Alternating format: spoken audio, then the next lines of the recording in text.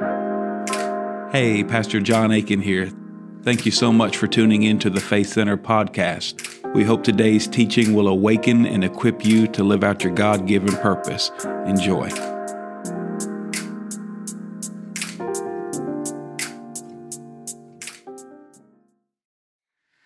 All right.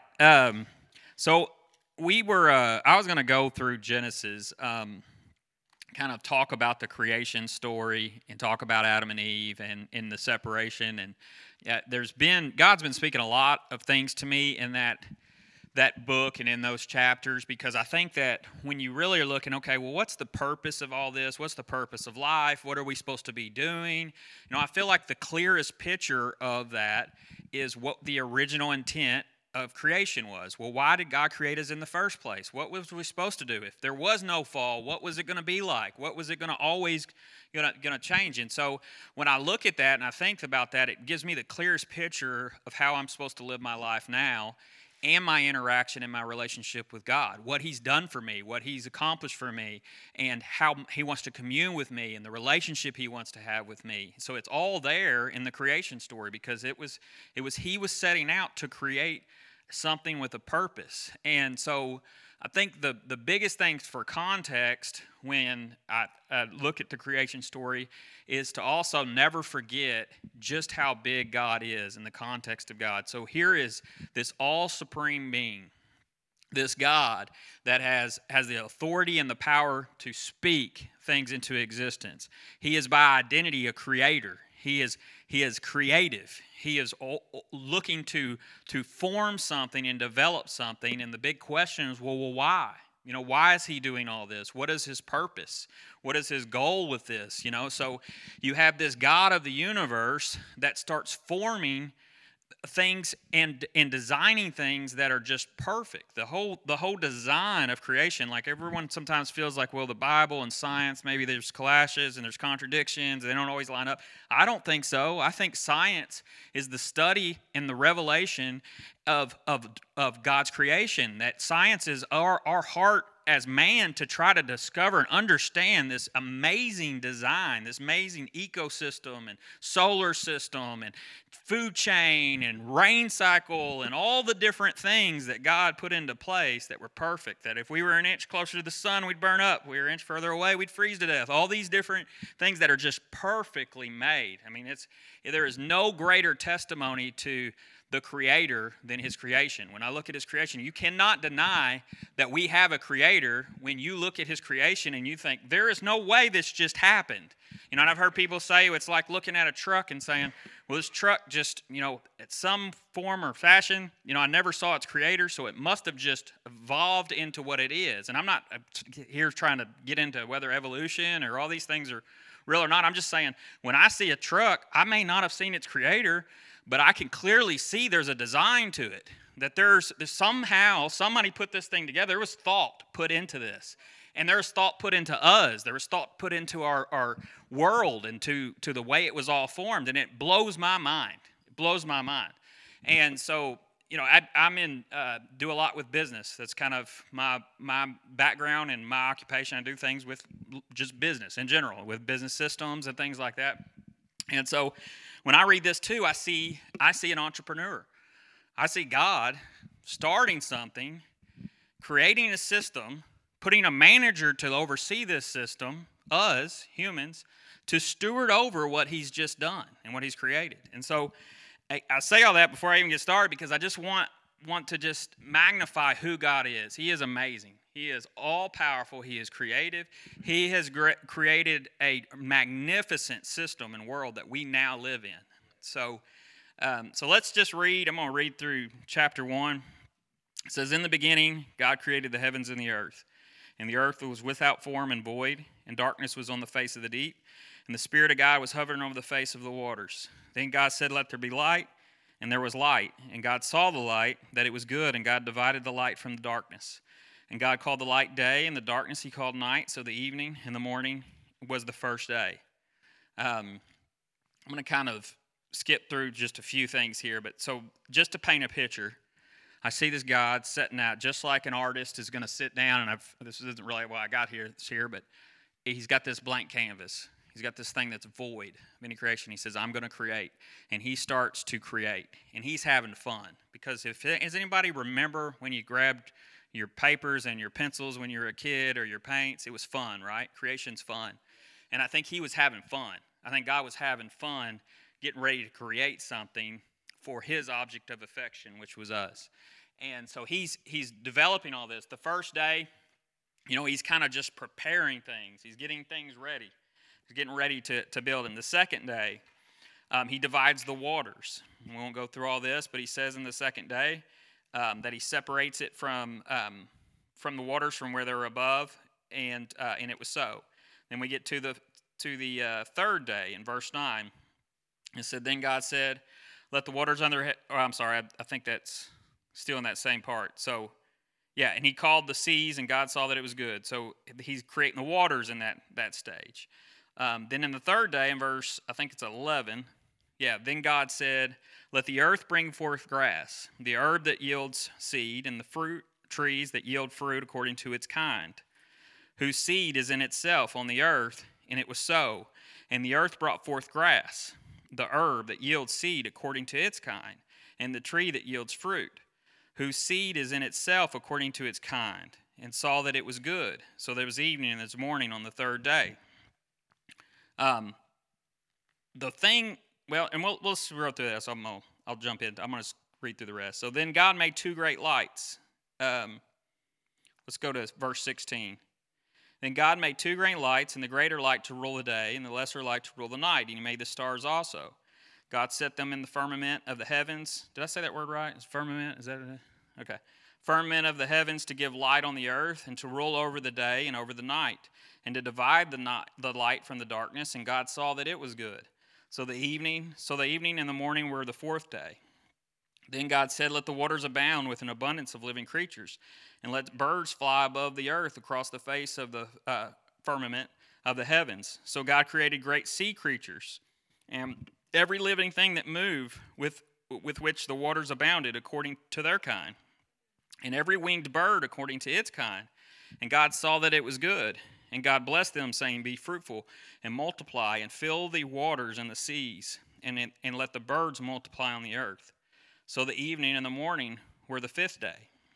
So there's a pattern that's forming here that I see, and it confirms the others. But everything, like I said, when I think about systems, when I think of creation, God is designing all these systems. So he's got like this solar system, and everything's just this circular system. So there's day and night, you know what I mean? It's just circled around. And then you got your solar system with your sun, and then your earth is spinning around it. And then you got a moon that's spinning around it. I don't know if that's the way the moon goes, but you get the picture. So they're spinning around, and everything's moving in the same way. He's got this rain cycle where, the water evaporates up, comes over, rains back down, brings life to everything, evaporates back up. So he's got this cycle going. He's got plants that each of them kind of have their own seed, So he's growing these plants, and they provide food, but then on top of that, they're providing seed so that repeats. So he's just building all these repeatable systems, just unbelievable. And so like when I think of it, like I said, from a business standpoint, think what a brilliant entrepreneurial mind. He's built all these systems that are for going forever. Going for what we experience today. All this is still going from the time of creation. And I always think, on the seventh day it says, well, he rested. Well, he didn't rest because he was tired. He rested because he was done. He was done. He'd finished it. He had done everything that he needed to do. He created the system. And then, let's go into the last couple verses here. And I'll kind of continue down that path. Then God said, let the earth bring forth the living creatures according to its kind, cattle and creeping things and birds of the earth, each according to its kind. So again, just repeating. This one's after its kind, this one's after its kind. And then the other pattern is this good. It's good, it's good, it's good. So there's these patterns in here that he's creating, these good systems that repeat. And he said, God made the beast of the earth. Let's see, where am I? 25, and God made the beast of the earth according to its kind, cattle according to its kind, and everything that creeps on the earth according to its kind. And God saw that it was good. Then God said, let us make man in our image, according to our likeness. Let them have dominion over the fish of the sea, over the birds of the air, and over the cattle, over all the earth, and over every living or every creeping thing that creeps on the earth. So God created man in his own image, and in the image of God he created them. Male and female he created them. Then God blessed them, and God said to them, be fruitful and multiply, and fill the earth. Again, he's saying, repeat, repeat, repeat. He's given them that assignment. The first commandment, we know the greatest commandment is love the Lord your God with all your heart, soul, mind, and strength, and your neighbor as yourself. But the first commandment was be fruitful and multiply. That's the very first commandment. And it's before anything else, that's what he said. That was the original design. That was his original purpose for our life. When people say, well, what is the purpose of life? He gave it right here. He said, this is what you are here to do, to be fruitful and multiply, to have dominion over the earth. So in that it says that, and God said, let's see, I'm in verse 28, or did I get through that one? Fill the earth and subdue it, and have dominion over the fish of the seas, birds of the air, and over every living thing. God said in verse 29, see, I have given you every herb that yields seed, which is on the face of all the earth, and every tree whose fruit yields seed, to you it shall be for food. Also to every beast of the field, to every bird of the air, and to everything that creeps on the earth, in which there is life, I have given every green herb for food. And it was so. Then God saw everything that he had made, and indeed it was very good. So the evening and the morning were the sixth day. Thus the heavens and the earth and all the host of them were finished. And as I said, and on the seventh day God ended his work which he had done, and he rested on the seventh day from the work which he had done. He was done. He was done. So he had completed this system. So he's built this masterpiece that we're a part of, that not only we're a part of, but we're invited to be the manager of his business, his company that he'd started, his creation that he'd started. And he says, I want you to steward over this. You're going to be able to freely eat. I'm going to provide all of your needs. This hard struggle that we sometimes adopt as, and even in America, we adopt it sometimes more, and I've done it. I'm the chief sinner on this one for sure. You struggle trying to accomplish something and try to be known for something. And I'm going to leave a legacy for my kids, and I'm going to do these things, and it's with noble cause, but it's not the blessing, and it's not the original design. It's not what God intended. God intended you to enter into a system that he'd already created and be a good steward of that, and to multiply that, and to be fruitful with what he's already given you. That's what he intended for us to do with all of this. But in this creation, and again, I am not going to say by any means I'm a theologian or anything, because I am not. But there's different things that like even when we talk about, like when I look at this creation story, I just see this God that's full of joy, that is creating all this for who? It's for us. It's a show, because he wants to show his love to something. He wants an object of his affection that he can pour out his love on. And so I don't know. Have anybody seen the pictures of the latest telescope, or the telescope that showed all of the universe? Has anybody seen that? Where it's just like galaxy after galaxy, like it just makes you feel about this small. And they're saying now, like, well, we don't know if there's a life or aliens. I don't know. Who knows? Like, maybe there is, maybe there isn't. But what if maybe he just created that for us? Maybe all that was just created for you. That's how much he loved you. He was like, I'm going to create this masterpiece and surround you with this masterpiece just to demonstrate how much I love you. Like, that's pretty powerful. And I think that, I think he does love us that much. And regardless of what it is and out there or whatever, I think he did it for us because he loves us. We're his creation. And he wanted to show us all this. And he wanted us to enter this rest. He wanted to enter this place to where he had already developed all these things, and that we were just walking in them. We were walking in this blessing that he originally intended. So I think that's, and even in the creation too, again, I have no idea. I'm literally going to get thrown out of church for heresies on this. But I think even, when you talk about science, because I love science. I love looking at all those things. And again, like I said, I think it's a testament to God's creation. And people say, well, it doesn't reconcile. And I think, well, it does. It's literally, the more you learn, all you're doing. Science is the pursuit of trying to understand who God is and his creation. That's what it is. It's a good thing. They're not at odds. That's great. It's not the end-all, be-all. It changes. Things have changed in it. But God stays the same, and you're learning. But even in this, like, this is one that's just kind of a total squirrel. But like I was reading this the other day, everybody says, well, dinosaurs are from birds and are from fish. You say, well, this is all from whatever. Well, he creates the birds and the fish before he creates the beast. And he's already demonstrated in the next chapter that he'll take, when he's in creation mode here, okay? So he's like, a little dab here, a little dab there. And then in chapter 2, what does he do? He takes a rib out of Adam. He's like, I'm going to mold this thing, and there's a woman. And so he's already demonstrated he takes from other creations and use it. So who knows? He's building this landscape. He's got birds, and he's got, fish. And he's like, I'm going to take a little of that one, and dinosaur. I don't know like how I did it. But maybe that's how it went down. Maybe that's why they're like, well, I'm telling you, these birds have something to do with these dinosaurs. Like, well, because he was playing. He was just playing with creation, and he threw it up there. Maybe. I don't know. I have no idea. But I do think that there's this, again, it's a story of God creating this masterpiece for us. I really do believe that. That's the anchor. That's the thing I am sure of.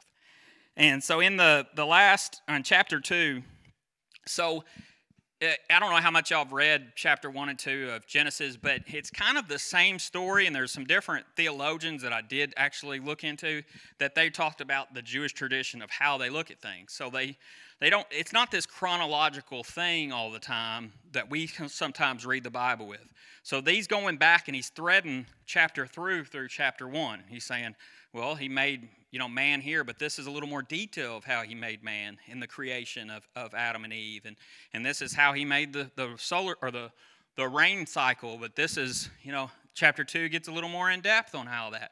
So chapter 2 kind of continues to kind of go down that path, but I think it gives us some really good insight into who God is and what the original intent was.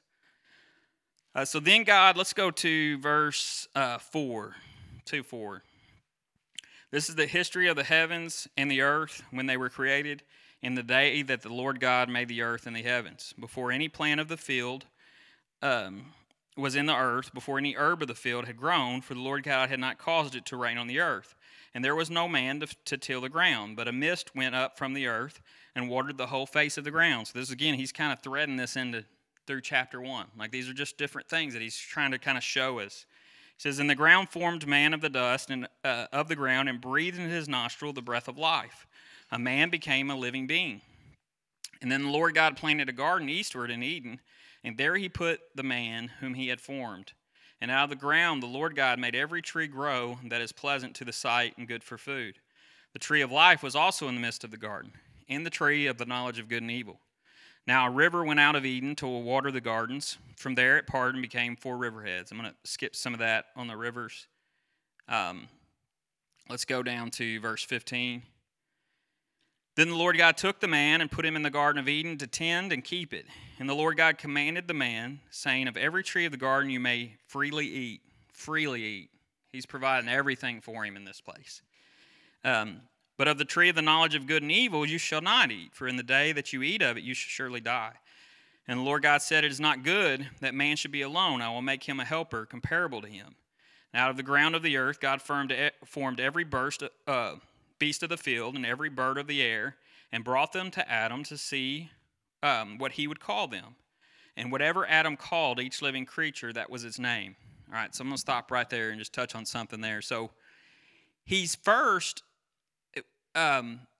he has this different relationship with Adam than the rest of creation. He has this communion where he's actually having an intelligent conversation and talking with them, and he's doing this. And so he's bringing these different animals to Adam, and he's saying, does this one work? Does this monkey work? Does this cheetah work?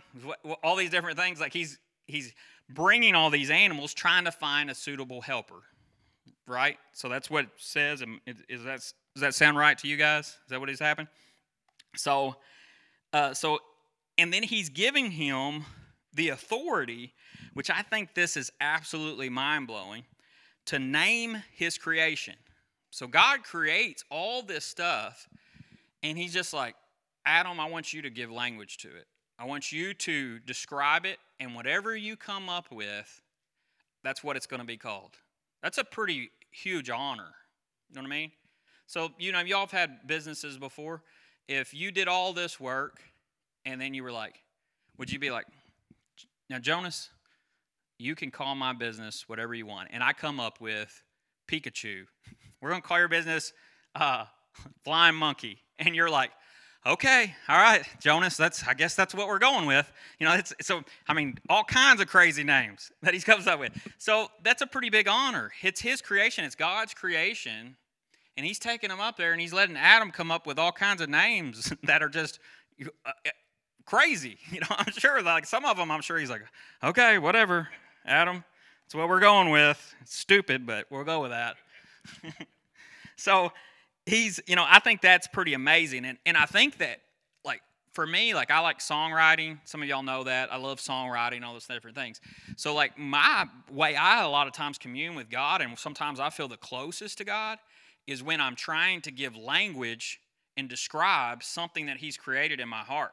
And it's like all of a sudden when I can find the words for it, I'm like, oh, man, that's what I was trying to say. That's what I'm trying to do. And so I think that even in that moment, there was something planted in man that when we are able to bring language to what he's created, it's just a powerful connection and moment with God. I really do. And it hadn't even fully formed in my mind. I don't even have the words to describe about them words, But it's like, you know what I'm saying? It's kind of that this interesting thing, like a revelation for those who maybe aren't like songwriters. Like, you ever had just something hit your heart before it hits your mind, and you're like trying to describe it, what's going on and what this revelation is, but you're having a hard time articulating it, and then all of a sudden you articulate it, and you're like, that's what it was. That's exactly what I was trying to do, and it's powerful. It's a powerful connection, and I think that happens in this moment with Adam. Like, he's given this. That's a gift from God that we can connect with him when we begin to give language to his creation, when you recognize his creation and we give name to it. So I thought that was kind of a cool thing, for me. So Adam gave names. Let's go to verse 20. So Adam gave names to all the cattle, to the birds of the air, and every beast of the field. But for Adam there was not found a helper comparable to him. And the Lord God caused a deep sleep to fall on Adam, and he slept. And he took one of those ribs and closed up the flesh in its place. Real quick before that too, one more thing I forgot to add is, we talk about, Adam and Eve, and some people are like, well, they messed it up and all these different things. We have no idea how long that it was just God and Adam. We have no idea how long it was Adam and Eve and God. We have no idea. I mean, there was no death, so it could have been thousands of years of community. It took a long time for him to name all those animals. I would start running out of names like day 2. And, he had to name every bird, every creature. So that in of itself probably took 1,000 years. So I think that's interesting to think about, too, that they were communing back and forth for, tons and tons of time. We don't know. You know what I mean? There's a long time before well, I think it does say how long old Adam was, doesn't it? Somewhere in the Bible. I may be way off on that. But it still took a long time, a good portion of his life. So anyway, it says that then the rib which the Lord God had taken from man, he made into a woman. He brought her to the man. And Adam said, this is now bone of my bones and flesh of my flesh. She shall be called Woe Man, because she was taken out of man. So, therefore a man shall leave his father and mother and be joined to his wife, and they shall become one flesh. So he had already seen everything that God had created. Nothing was suitable. Nothing even God felt like was suitable for him. And he said, I'm going to do this as a custom job. This isn't going to be, off the shelf. You're not shopping the giraffe shelf for this or the cow shelf for this. We're going to do a custom job for you, Adam, because that's how much I love you. I'm going to build you a companion that is perfect for you. And that's what he did. And I believe that's what he did with woman. And so let's get into the temptation and the fall of man. So we've kind of, just to recap, so we're talked about the magnitude of who God is, the power, all that he is, that he spends this effort and this glory and all everything that he does, he forms the earth for us. He does it to show his magnitude, his glory, his grace, because he loves us. And so he does this, and then he puts us in there to be the manager of all these systems. It's a pretty good life. You know, this is Adam and Eve in paradise. There's like gold in the rivers, it says. You know, so there's trees he can freely eat from. They're hanging out. Everyone's naked. It's like Lollapalooza. No, I'm just kidding. I have no idea what. But they're just hanging out. I mean, they're walking with God in the cool of the garden. I didn't say that in the kids' teaching, just by the way. So this is the adult version. This is the adult version, guys. Okay. So I kept it PG back there, all right? But he, you know, it's this paradise. It's this beautiful, amazing place that this was the purpose of life. I'm going to put you in this place that, you know, my burden's light, my yoke is easy. I'm going to put these systems that feed you and provide water and self-sustain, and things are growing, and there's this whole animal kingdom around you, and everything's at peace.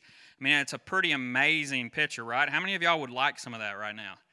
How many of y'all have grinded it out today at work, and then you came here and you're just like, I'm just working the ground, and it's just producing thorns and thistles. So, you know, there's something beautiful about that, and what's even more beautiful about it is it's not like, hey, I wish it would one day be like that. That's how it was. That's how it was supposed to be. That's how it is supposed to be. That's how it's supposed to go in our future. That's exactly how he designed life to be. That was the original purpose of life. That was the original purpose, to literally commune with God and walk with him in the cool of the garden and steward over all of this beauty, this paradise, the things we could spend thousands and thousands of dollars to go on vacation to see. They're living in on a daily basis. Probably the closest we get to the lifestyle back then is when we're on vacation. And we're just enjoying the I don't know, he wrote his head like, maybe it was a bad vacation, I don't know. I pray that you have better vacation. But you know, it's just paradise. It's these amazing paradise that he put us in. That's a pretty amazing thing, right?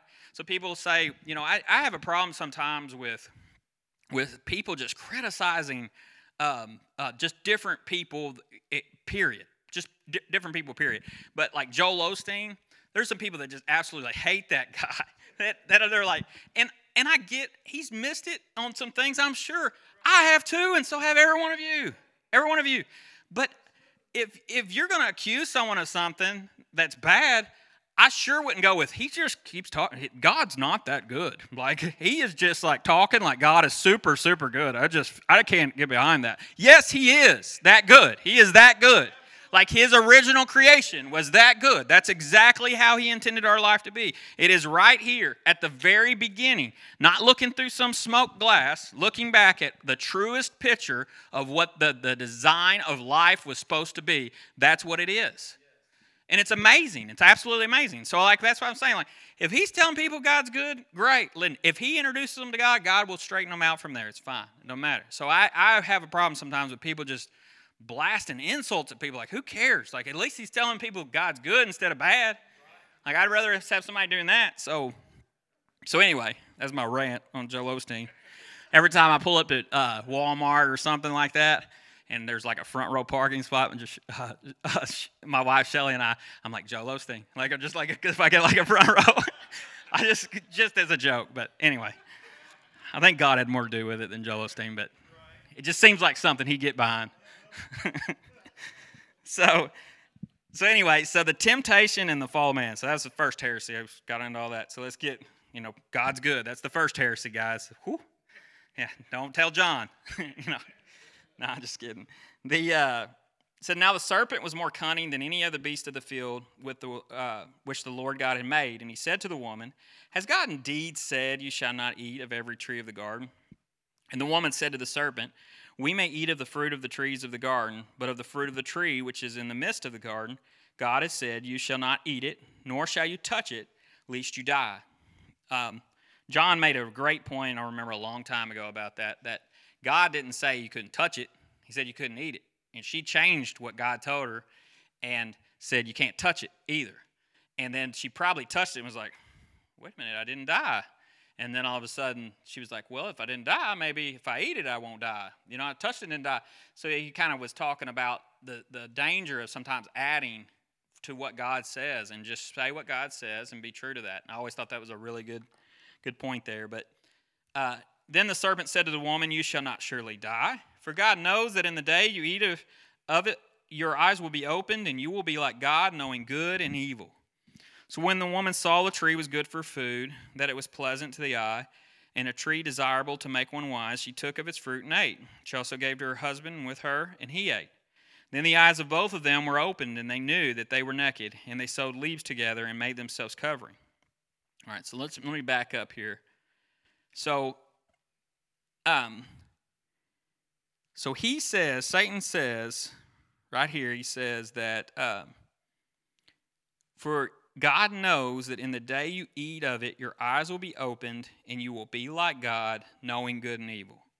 Okay? So Satan is saying you're going to be more like God. You're going to be like God if you eat this. Okay? We all know that they were created in the image and likeness of God already.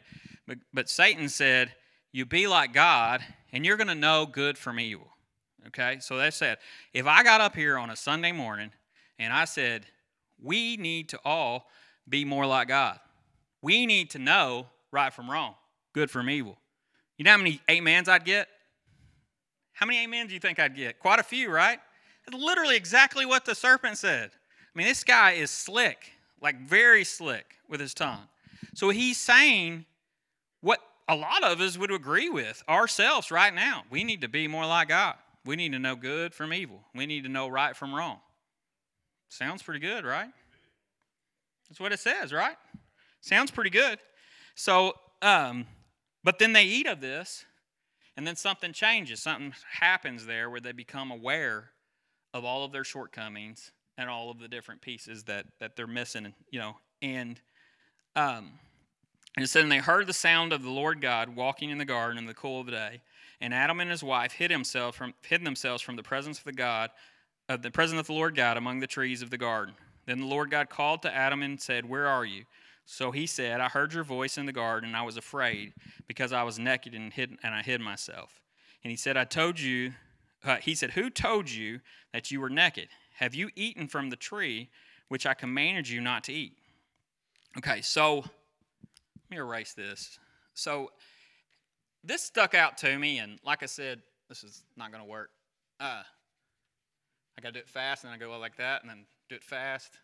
It's all about process. That lock it in? I think so. Okay. Maybe. I should be light now. Should be good. Thank you. So this is something that, you know, this is on the verge of heresy probably. This is y'all are going to probably stone me. Which was funny, too, just another side note. I loved going down rabbit trails. But we pulled up to church the other day, and somebody had a trailer with a bunch of, like, rocks on the back of it. And my daughter walks by. She's 13. She's just mouthy. And she's like, She's like, somebody brought their own rocks for the stoning later. And I was like, I got a kick out of it. I was like, shut up. I said, get inside before I use one of those on you. I don't know where she gets that. We're just honoring and rude. So, all right, so let's just create a timeline here. So, creation. All right, God creates this, and there's this point in time. This is the garden period. I'm just going to do a period. Y'all can. So, creation. And in this period, God is with man. He's with them. He's talking with them. They don't have to know good and evil, right from wrong, and all those things because he's there with them. He's ever present, telling them, this is where you go, this is what you do. He said, this is what our mission is, though. It's not to figure out good and evil, right from wrong. Our mission is to create. We're going to create. We're on mission together to do some good, to do some awesome things. I, for one, personally, when I'm doing something productive and good, I lose the desire for all the figuring out the good and bad and ugly. That usually gets me in trouble.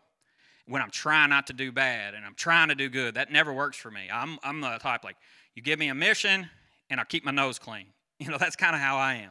So there's this garden period that's like, man, I just love it. I just love it. And then this point, people say, well, what separated us from God? And people say sin. That's not what this says. It doesn't say that sin separated us from God. That's not what that says at all.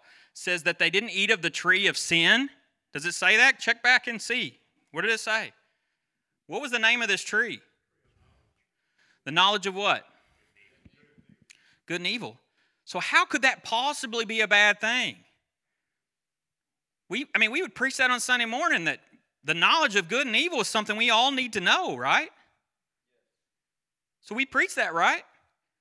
But this says that's what separated us from God. That's what somehow, in some form or fashion. So how does that all reconcile? So what I feel like is that God tried to be like God, or man tried to be like God without God. They said, someone had said the other day on the discerning good from evil when they kick them out of the garden, which we won't go all the way into that because we're getting kind of late in the time. But when he kicks them out, he says, we can't let them live forever now because now they're, determining good from evil. They're like us and can determine good from evil. And someone had said that they'd heard someone teaching on that and said that at that moment, man started deciding what was good and evil. They started deciding. They weren't able to just discern it. They were actually saying this is good and this is evil. And they were trying to make that judgment and trying to figure all those different things out. They were trying to do it, which, like I said, there's nothing. I'm not saying you don't use wisdom and you can't have some understanding of right from wrong. But I'm saying that that's what the Scripture says. That's what it says, is that there was something that happened in that moment. So here's what I feel like happened.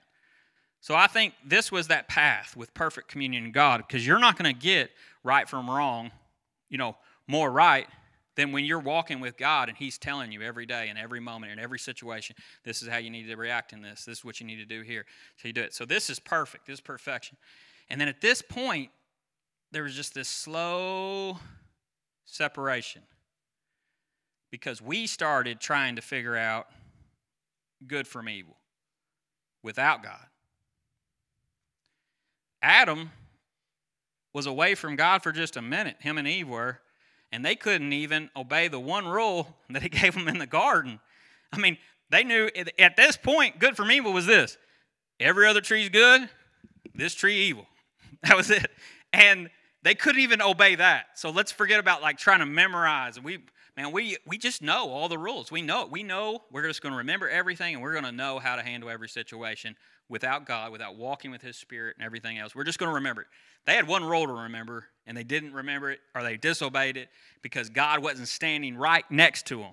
Because that's how dependent He designed us to be. He created us to be with Him every moment, every second. That's how we're supposed to be. So all of a sudden, this starts happening to where, okay, God is this perfect judge. He knows good from evil. Man starts trying to figure it out, and they're deciding on their own, good from evil. And this gap right here, this is sin. What is the definition of sin? You missed the mark. So when you miss the mark here, you're not too bad. He's still talking to God. He's hiding himself a little bit. But the more he starts trying to determine good from evil on his own, the further and further and further he gets from God. And this is where what separates us from God? Sin. Because we missed the mark. So the sin, the gap between us trying to figure it out on our own, and that's the sin. This decision wasn't this isn't where sin's not where it started. Sin's what it ended up in. This was the fruit of the root. This is where it started. And so they go on this path. Man goes on this path. And God's trying to get them back into this garden lifestyle. He's like, I want you back walking with me, fully dependent on me in every moment for all eternity. That's what I want. You're out here wandering around, hiding yourself from me, feeling shame, feeling guilt, trying to figure out what's good, trying not to do what's bad, and you're missing the mark over and over again. And the more you miss it, this thing just starts bell curving up. That's how it is. That's how our life, every one of us who's ever wandered from God, that's how it starts, right? We just start, I think I know better in this situation, God. And then you move it, and you end up way off course. So along this way, they've kind of created their own law, and they've gotten it way wrong. So then what comes in? The law, right? The law of God.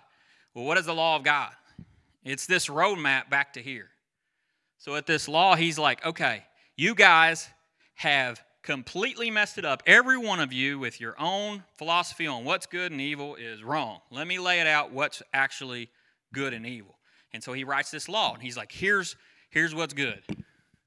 This is good. All y'all is evil. That's what he's saying. He's like, the law, it says, that was intended so that every single person would be held accountable, that all would know that they've fallen short of the glory of God. Every single person. That's the intent and the purpose of the law.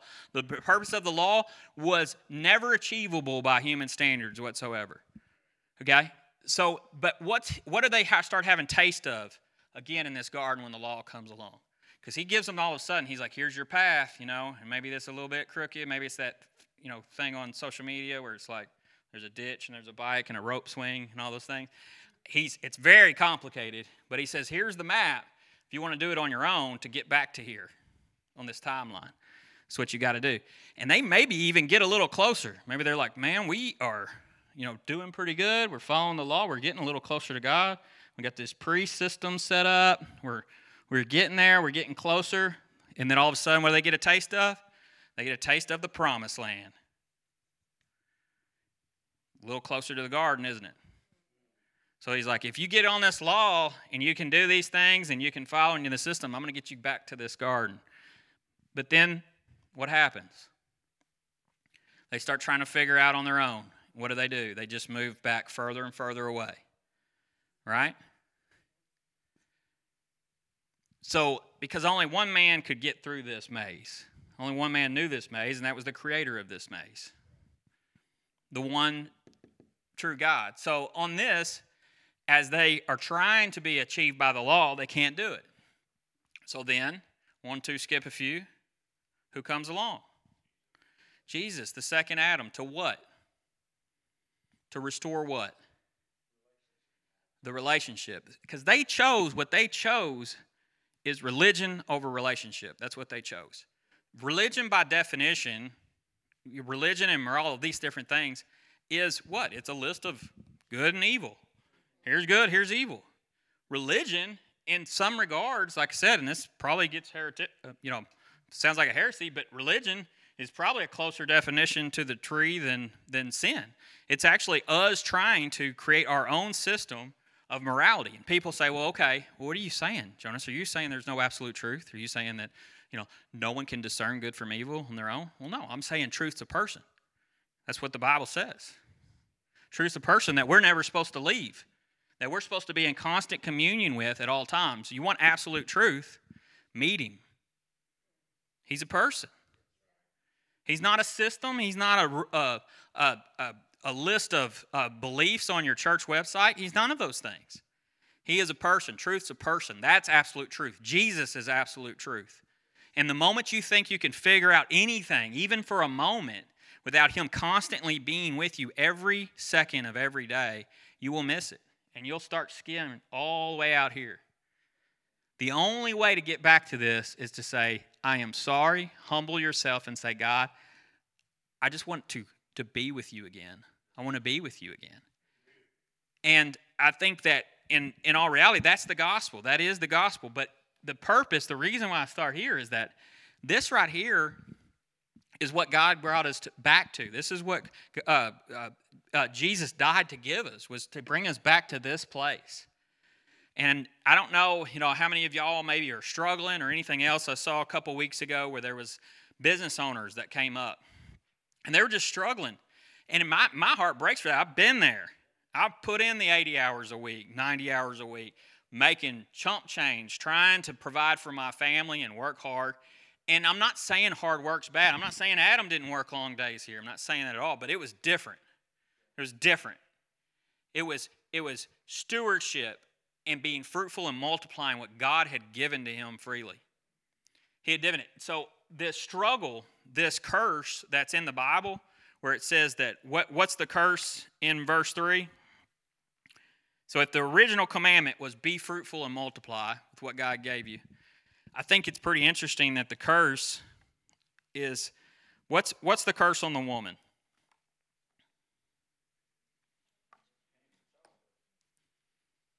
Okay, so it was a struggle in what? Multiplying, right? All right. What was the curse on Adam? It was a curse on being fruitful, wasn't it? He was going to work the ground instead of reaching up and grabbing fruit from all these trees that he says in chapter 2 that you can freely eat. He's like, you're going to work this, and you're not even going to have enough to have seed. You're just working enough to you can eat. You're going to eat the bread, and you're going to live paycheck to paycheck, and you're going to have all these different things that are going to be a struggle. So the curse, or the in a better way maybe even to say it, not just the curse, but the blessing that was lost by living in this communion with God was the co-fruitful in labor, or multiplying and being fruitful. So that's what the curse was on the woman, was a curse on being able to multiply. The curse on the man was being able to be fruitful. That's essentially what it was, you know. And so I think that, you know, the path back here again, like I said, I think is just realizing this isn't it. This isn't it. All this stuff, you know, all the stuff that we commit to our memory, all those things, I think those are really good. I think there's nothing wrong with that. But it is not a sacrifice, or it's not a substitute for communion with God at all times. At all times. It's literally what he died to give us back. He said, this is what it was, and this is what I want it to be again, is I want God to be able to walk with you in every moment, because that's how you're going to really rightly discern what's right and what's wrong and what's good and what's evil. So, you know, that's just the thing that God's really been speaking to me on this. You know, I don't know, you know, again, I feel like our mission in life, and we look at kind of the model of God's creation, the systems and the things that he's put in place, and the desire to co-labor with us, is that we aren't intended to just work the ground and do it. We are intended to co-labor with God in our work and in our homes and all these different places. God says, I want to be there with you. And if you'll invite me in where I can have just a communion with you in every moment of every day, I will cause things to be fruitful and multiply. The blessing will explode in your life. I really believe that. And I've experienced that. I've experienced that firsthand, God doing that. When I got out of trying to just do it my stubborn old way and try to do it with my own effort, and I leaned on God, I see God open up way more doors, and it is so much more peaceful, and it's so much more fulfilling, and it's so much more fruitful than trying to just work. And so I guess I encourage you on a practical level is to, when you start your day in whatever it is that you're doing, start it with, God, we're going to do this together. Talk to him throughout your day. In situations and circumstances, talk to him. Talk to him. I'll tell you a personal story for me, and then I'll wrap this up. But so I had started, many of y'all know I started Socially Present. So worked here. Actually, I grew up working construction. I'll kind of give you my story. One of 6 kids. Dad's a painter. Worked construction. Tried to work myself through a business degree. Did painting and trim carpentry. Worked really, really hard. Very long hours. Sucking and eating paint for years. Literally, my wife would smell the paint when I'd kiss her and come home, the fumes, because I'd be spraying paint all day. It was rough. It was a pretty tough. I'm not afraid of hard work. I grew up, we had to work for everything that we had. I've done the work the ground. I've worked the ground, and I got it to produce something, but it wasn't blessing. It was not in the blessing path. So then I came to work at the church here for like a year and a half, and then I got the bright idea. I was like, I told Shelly, I'm going to start a marketing agency, digital marketing agency online. She was like, oh, yeah, you can barely send an email, Jonas. That should go over really well. You're a painter. And no, she didn't say that, but I could tell that. She was very encouraging. But I could tell that's what she was thinking. I could tell. So anyway, so I'd step out, start this thing. I was making pretty good money in construction. 3rd kid, 1 year old. I'm the only income in the house. I make $26,000, family of 5, first year. The stress was so high I was literally passing out the last quarter of that year. We were down. Our money was drained. I felt like a screw up. I feel like I failed my family. I made all the wrong decisions, and I had no idea what I was doing. Really didn't know what I was doing. And I was literally passing out. My brother says I fainted, but I say pass out because it sounds more masculine. But he was like, "You fainted." I was like, he calls me fainted goat sometimes. He's very encouraging. But anyway, I was stressed to the max, and I felt like God. I had literally passed out and hit my head, and I was sitting there, and I took that next morning off, and I feel like God told me, He said, "This is a family business. I'm your father.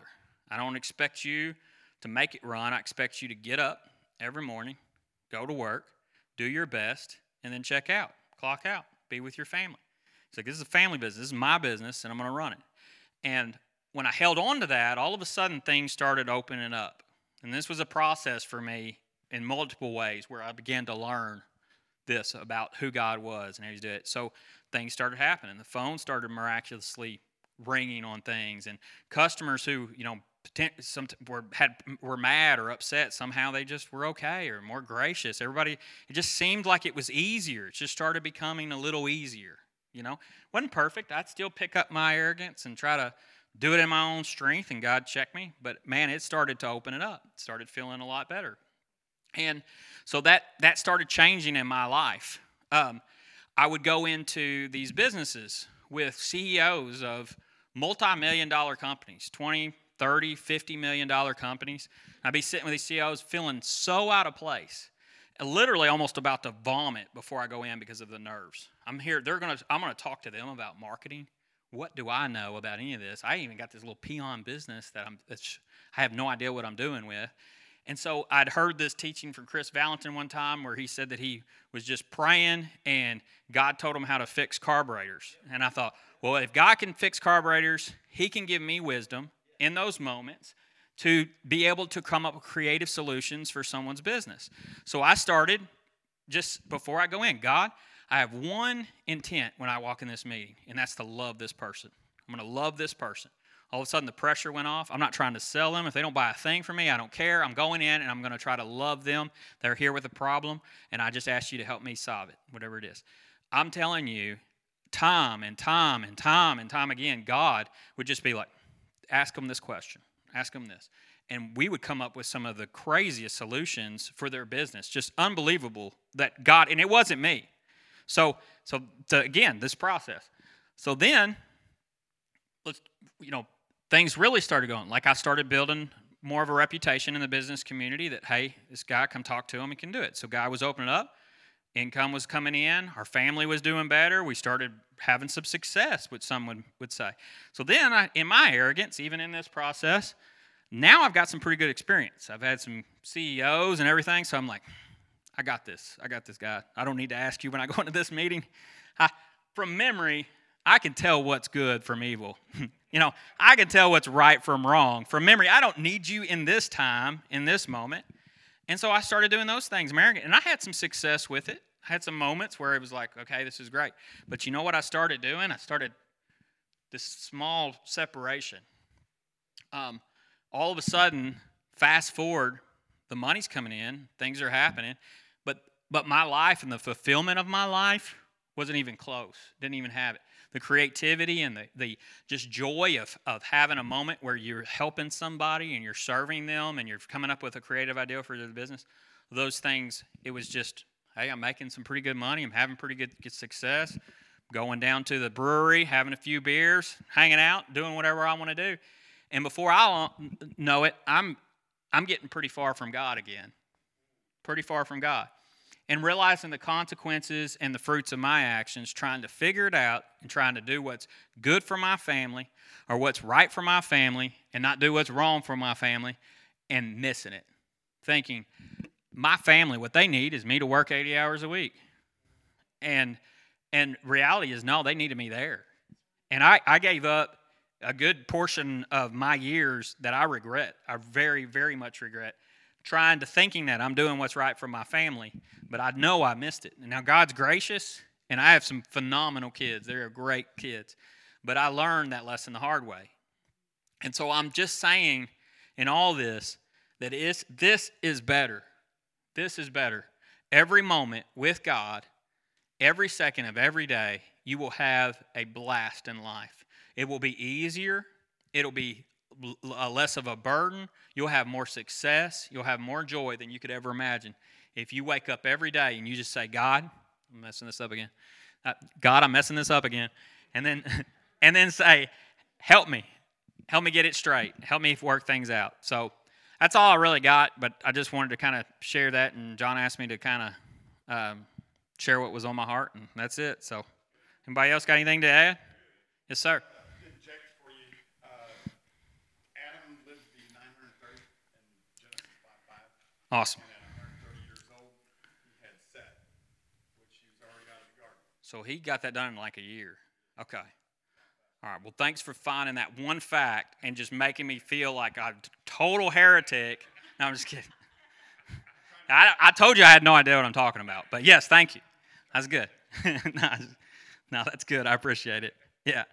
You know, and I was thinking when you were talking about that when God, they left the garden and they were cursed in the physical, they were cursed in the reproduction and be fruitful and to multiply. But then the rest of it, you go to the Spirit, and in the Spirit, we're supposed to be fruitful and multiply, and we have to commune with Him. We have to commune with Him on that level in order to be fruitful and be disciples and multiply. And so even in your story, as you focused on the physical and you started focusing on your abilities and all that, you got away from the Spirit, and so it moved from the physical out of the garden into the Spirit, and that's. Yep, you're absolutely right. I started trying to be fruitful and multiplying on my own in the physical instead of being fruitful and multiplying in my children, and sowing into them and investing into them and in my wife and in my family and my multiplying disciples. Yeah, absolutely. I miss that too. I mean, I got out of church and missed a lot of that. One thing that came to me, and I got a page full of notes only because I started processing. As you were doing this, my brain just started processing, and I thought of another analogy because we know in Christ, through the cross, He brought us back to, as being the second Adam, brought us back to what God was trying to do. But an analogy that was given to me a long time ago was they drew a cross up on that board, drew a circle, and then half, let the circle just hit half that circle, and half the circle, and half the circle, and half the circle. And unfortunately, even in Christ, the second Adam, we're still walking away again as a church. You're... Yeah, you are dead on. And I even thought about that too earlier, was that even now, what's the first thing we did when God comes to redeem us from this cursed system of trying to figure out good from evil? We make a religion out of it. Like, let's make a religion out of it. Let's write down good and evil and figure it out. And it's like, wait a minute, guys. That's what got you in trouble in the first place. I just wanted you to be with me. And so, yes, you're absolutely right. We say, well, this is where they missed it. Well, what about us? How far along are we going to just try to figure out good from evil? Even in our own religious, by thinking we're doing good. This is us religiously trying to figure out morality and all the things that we try to do. You know what I mean? So versus just saying, hey, you want to know what's right? Talk to absolute truth, the person. Truth is a person. And you bring people back to that, and you can't go wrong. I don't feel like if you connect them with God, God will deal with it. So anybody else got any thoughts? Adam and Eve turned their ear away from God. They walked out of that communion, and it's about obedience, Hearing His voice, yeah. hear, understand, and obey. All right. Lauren, you want to pray us out, man? Thanks again for listening to the Faith Center podcast. To connect with us, go to faithcenter.tv and fill out our connection card. We pray blessings over you and your family. We'll see you next time.